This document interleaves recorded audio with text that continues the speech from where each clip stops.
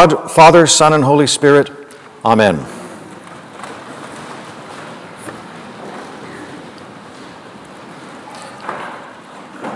Welcome to the third and final installment of the Lenten series on reflections on the deadly sins. I've had a lot of fun with them. I don't know if you have, but let me rephrase that. So I've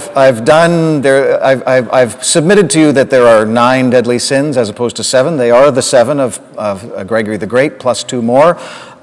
They can be grouped into 3 groups of 3. We have done the sins of the heart and the sins of the mind. We are now moving to the sins of the body.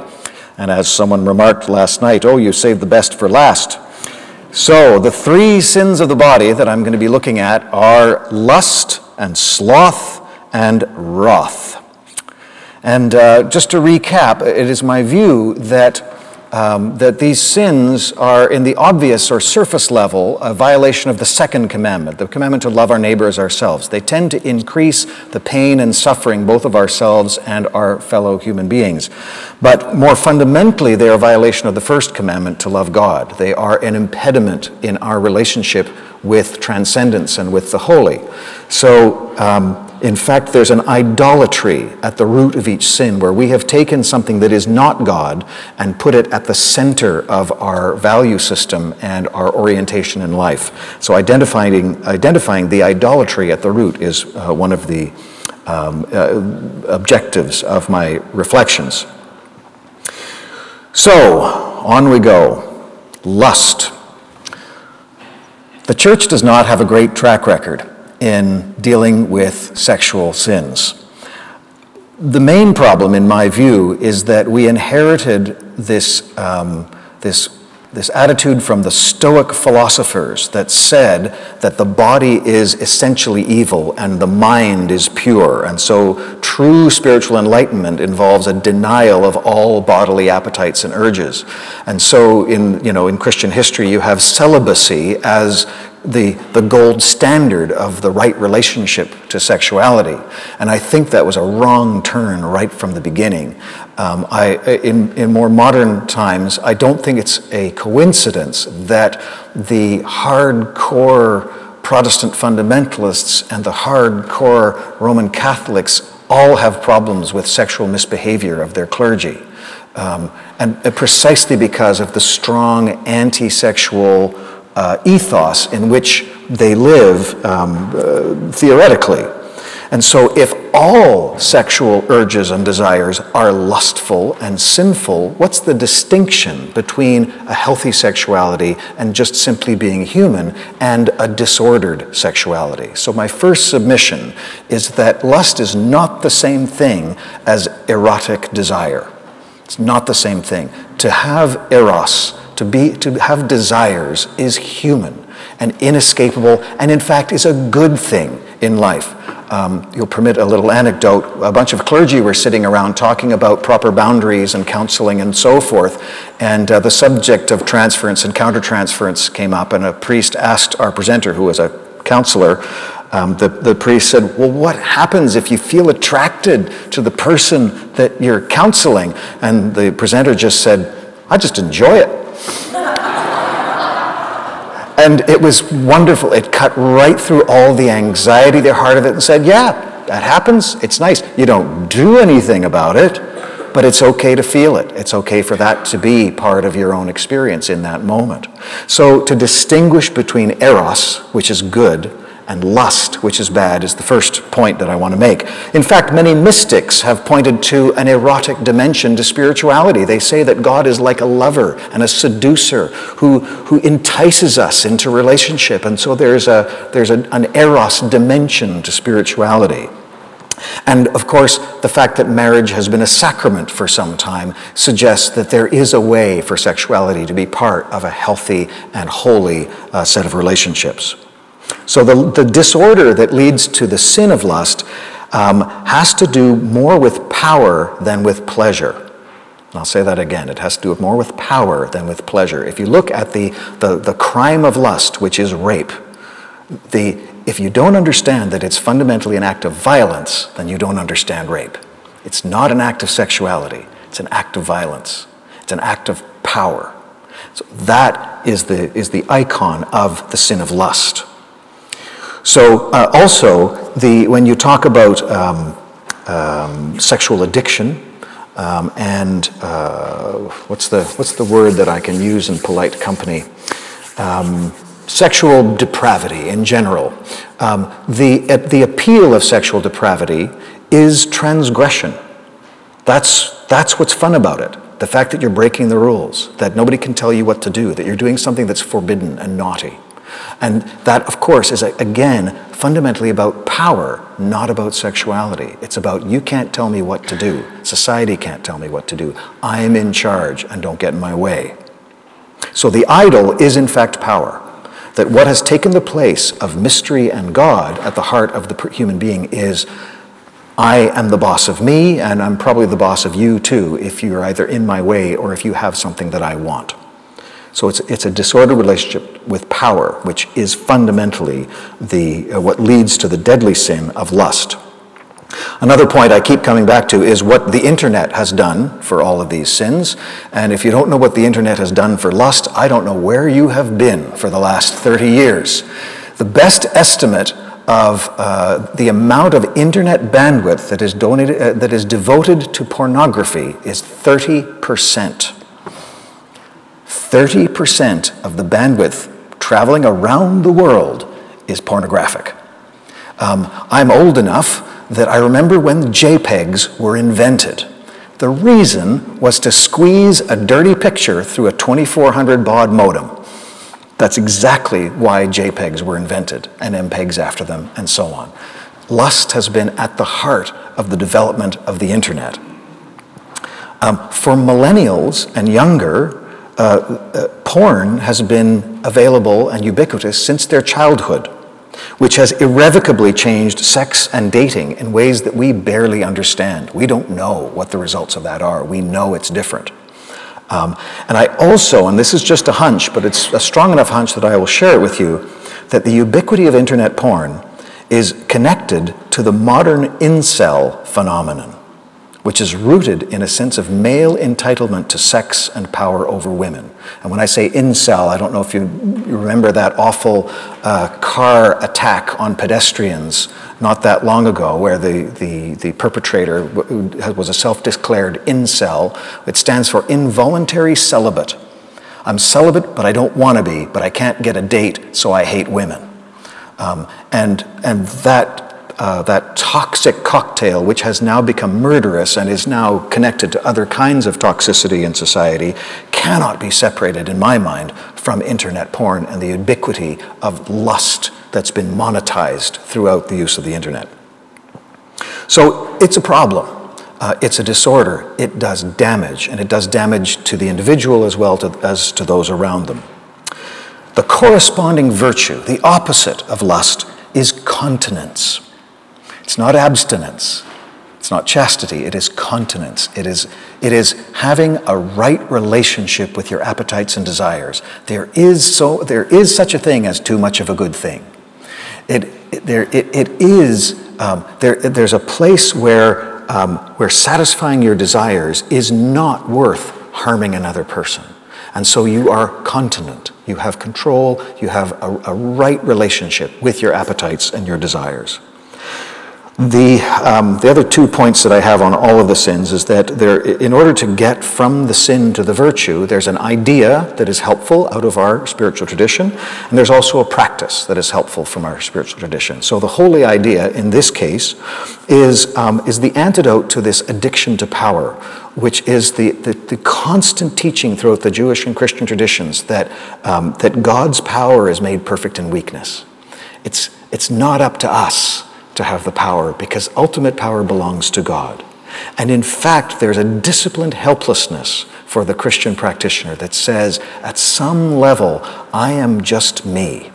And I am weak, and I am vulnerable, and I need others, and I need community, and I have hurts. And it is the wrong thing to impose my will on others. I don't treat others as things and objects, either that are in my way and threats to me, or that have things that I want that I have to force to give me those things.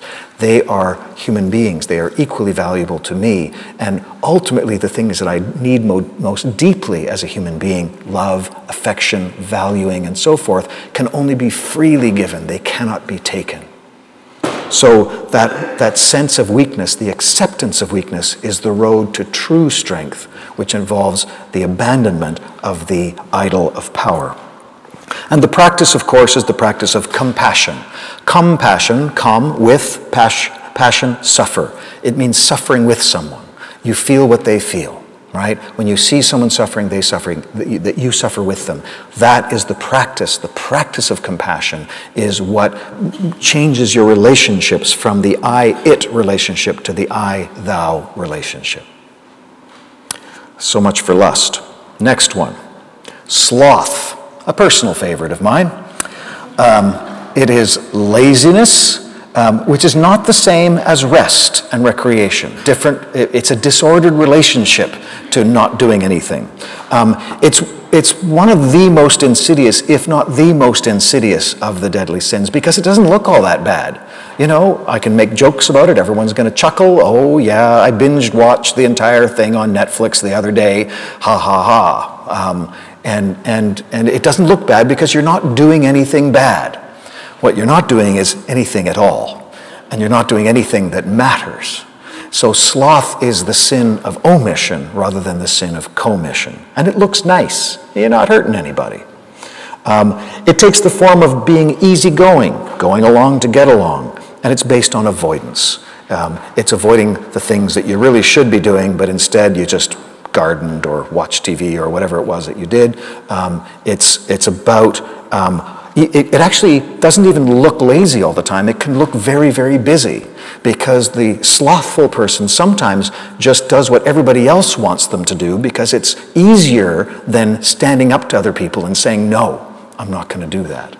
And so in keeping everybody else happy in their life, they run around from obligation to obligation, and they never have time for themselves, and they're resentful and so forth. But fundamentally underneath it is a laziness that it's just so much work to confront these people and say no. And then they're going to be upset, and it'll be a big issue, and it's just, I haven't got time for that. I'm just going to get it done, and then they'll leave me alone, which of course doesn't happen.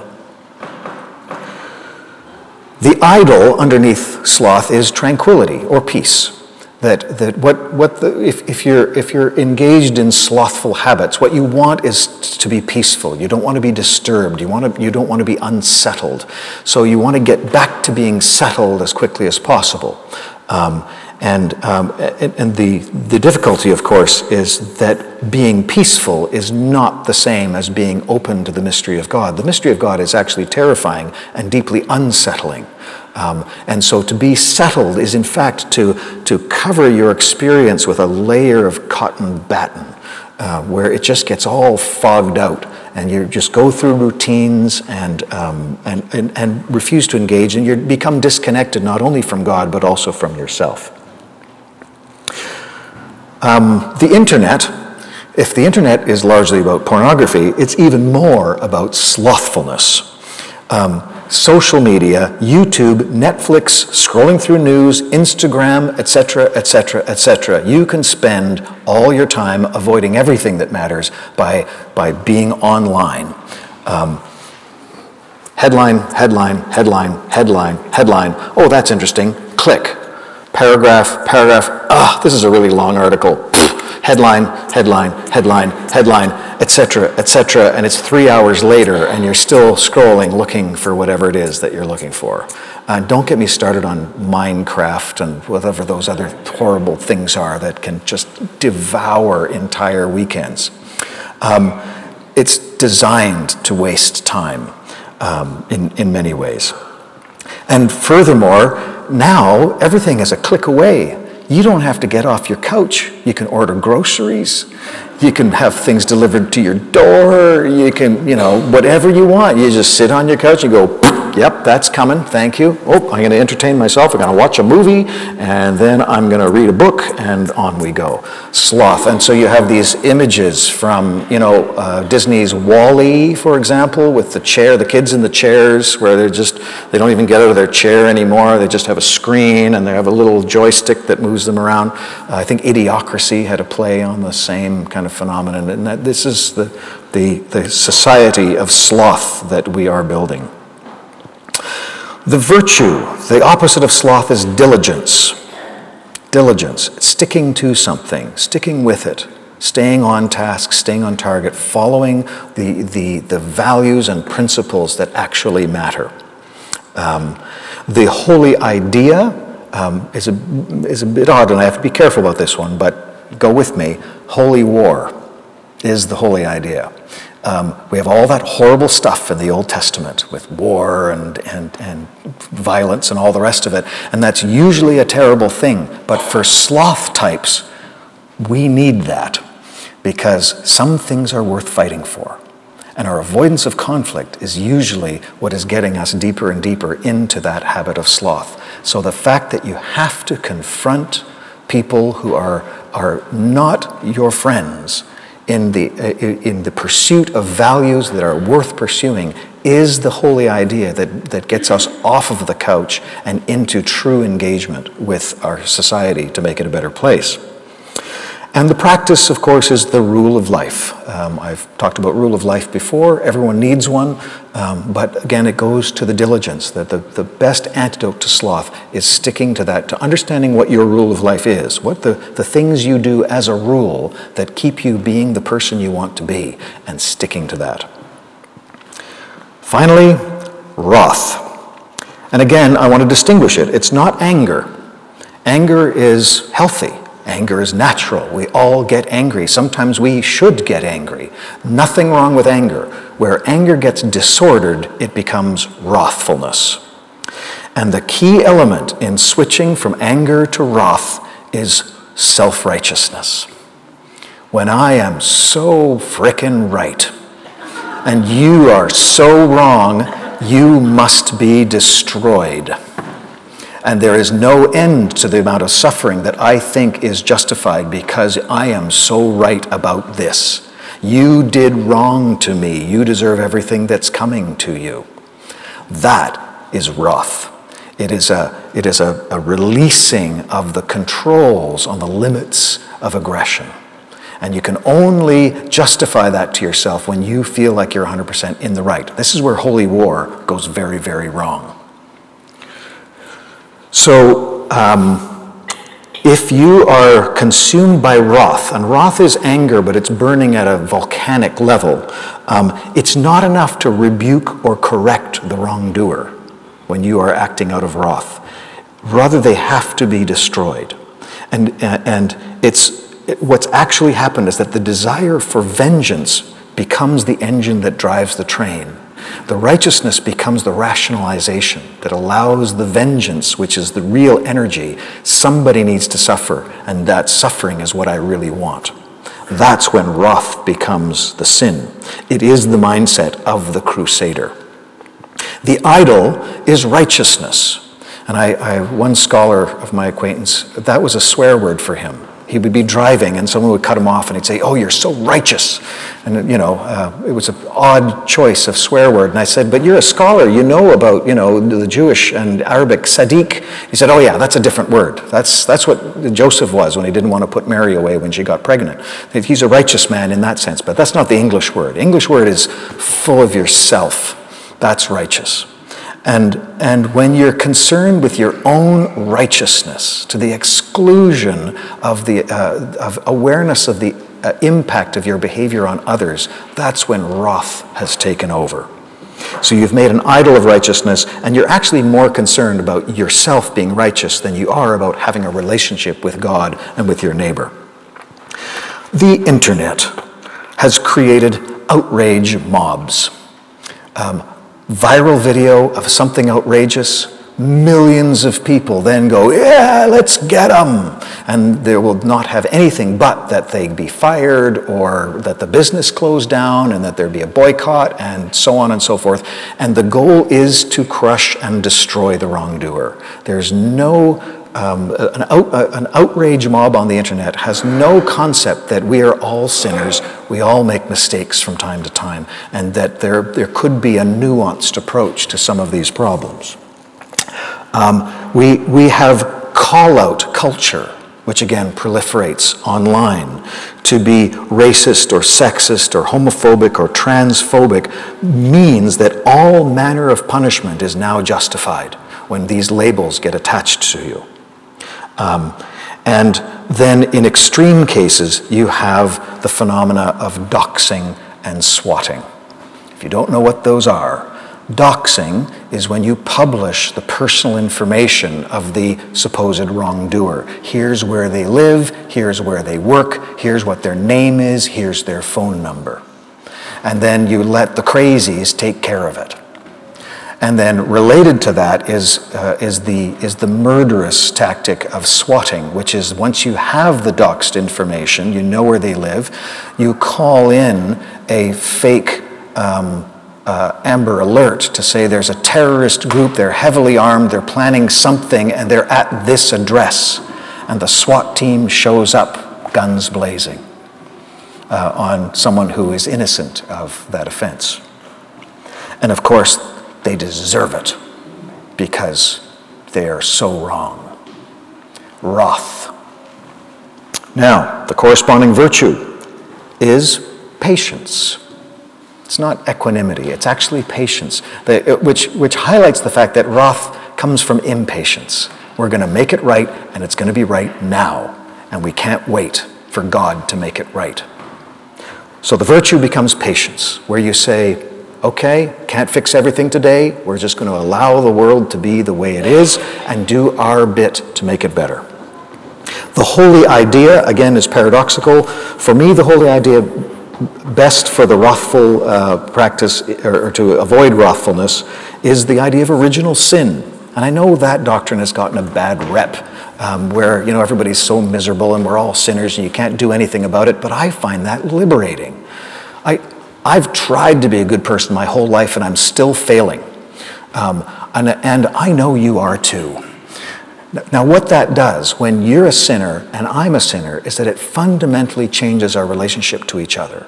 It's not that we're all righteous and when you suddenly show signs of sin, you need to be shamed and shunned out of the community. If we're all sinners, then, yep, you're in the same boat as I am, and what we need to do is correct the sin, but do it in a way that is compassionate and finds a way together. It's not judgmental. It's about an acceptance that we all fall short of what we were meant to be. And the practice to avoid the sin of wrath is the Sabbath. Take a break. The world can stay unfixed for a minute. Be gentle with yourself. Ask yourself how you're feeling. Are you mad about something? What is it that you're mad about? Because, of course, the anger is a bad thing. We shouldn't feel angry, so we stop ourselves from feeling angry so that when we feel righteous about something, all this other anger now is available to come in and blast the subject of our anger. But if we take a Sabbath and we ask how we're feeling, we may find that we're actually angry about something else, like the fact that I've been trying a little too hard and not getting very far in this other part of my life. So that concludes the reflection on the deadly sins. You have them, I have them, we all have them. One is probably our favorite. And the bottom line is, even in all of that, God loves us anyway. We are beloved, we are lovable, and we can love each other despite the fact that we manifest these sins. In the name of the Father, the Son, and the Holy Spirit, amen.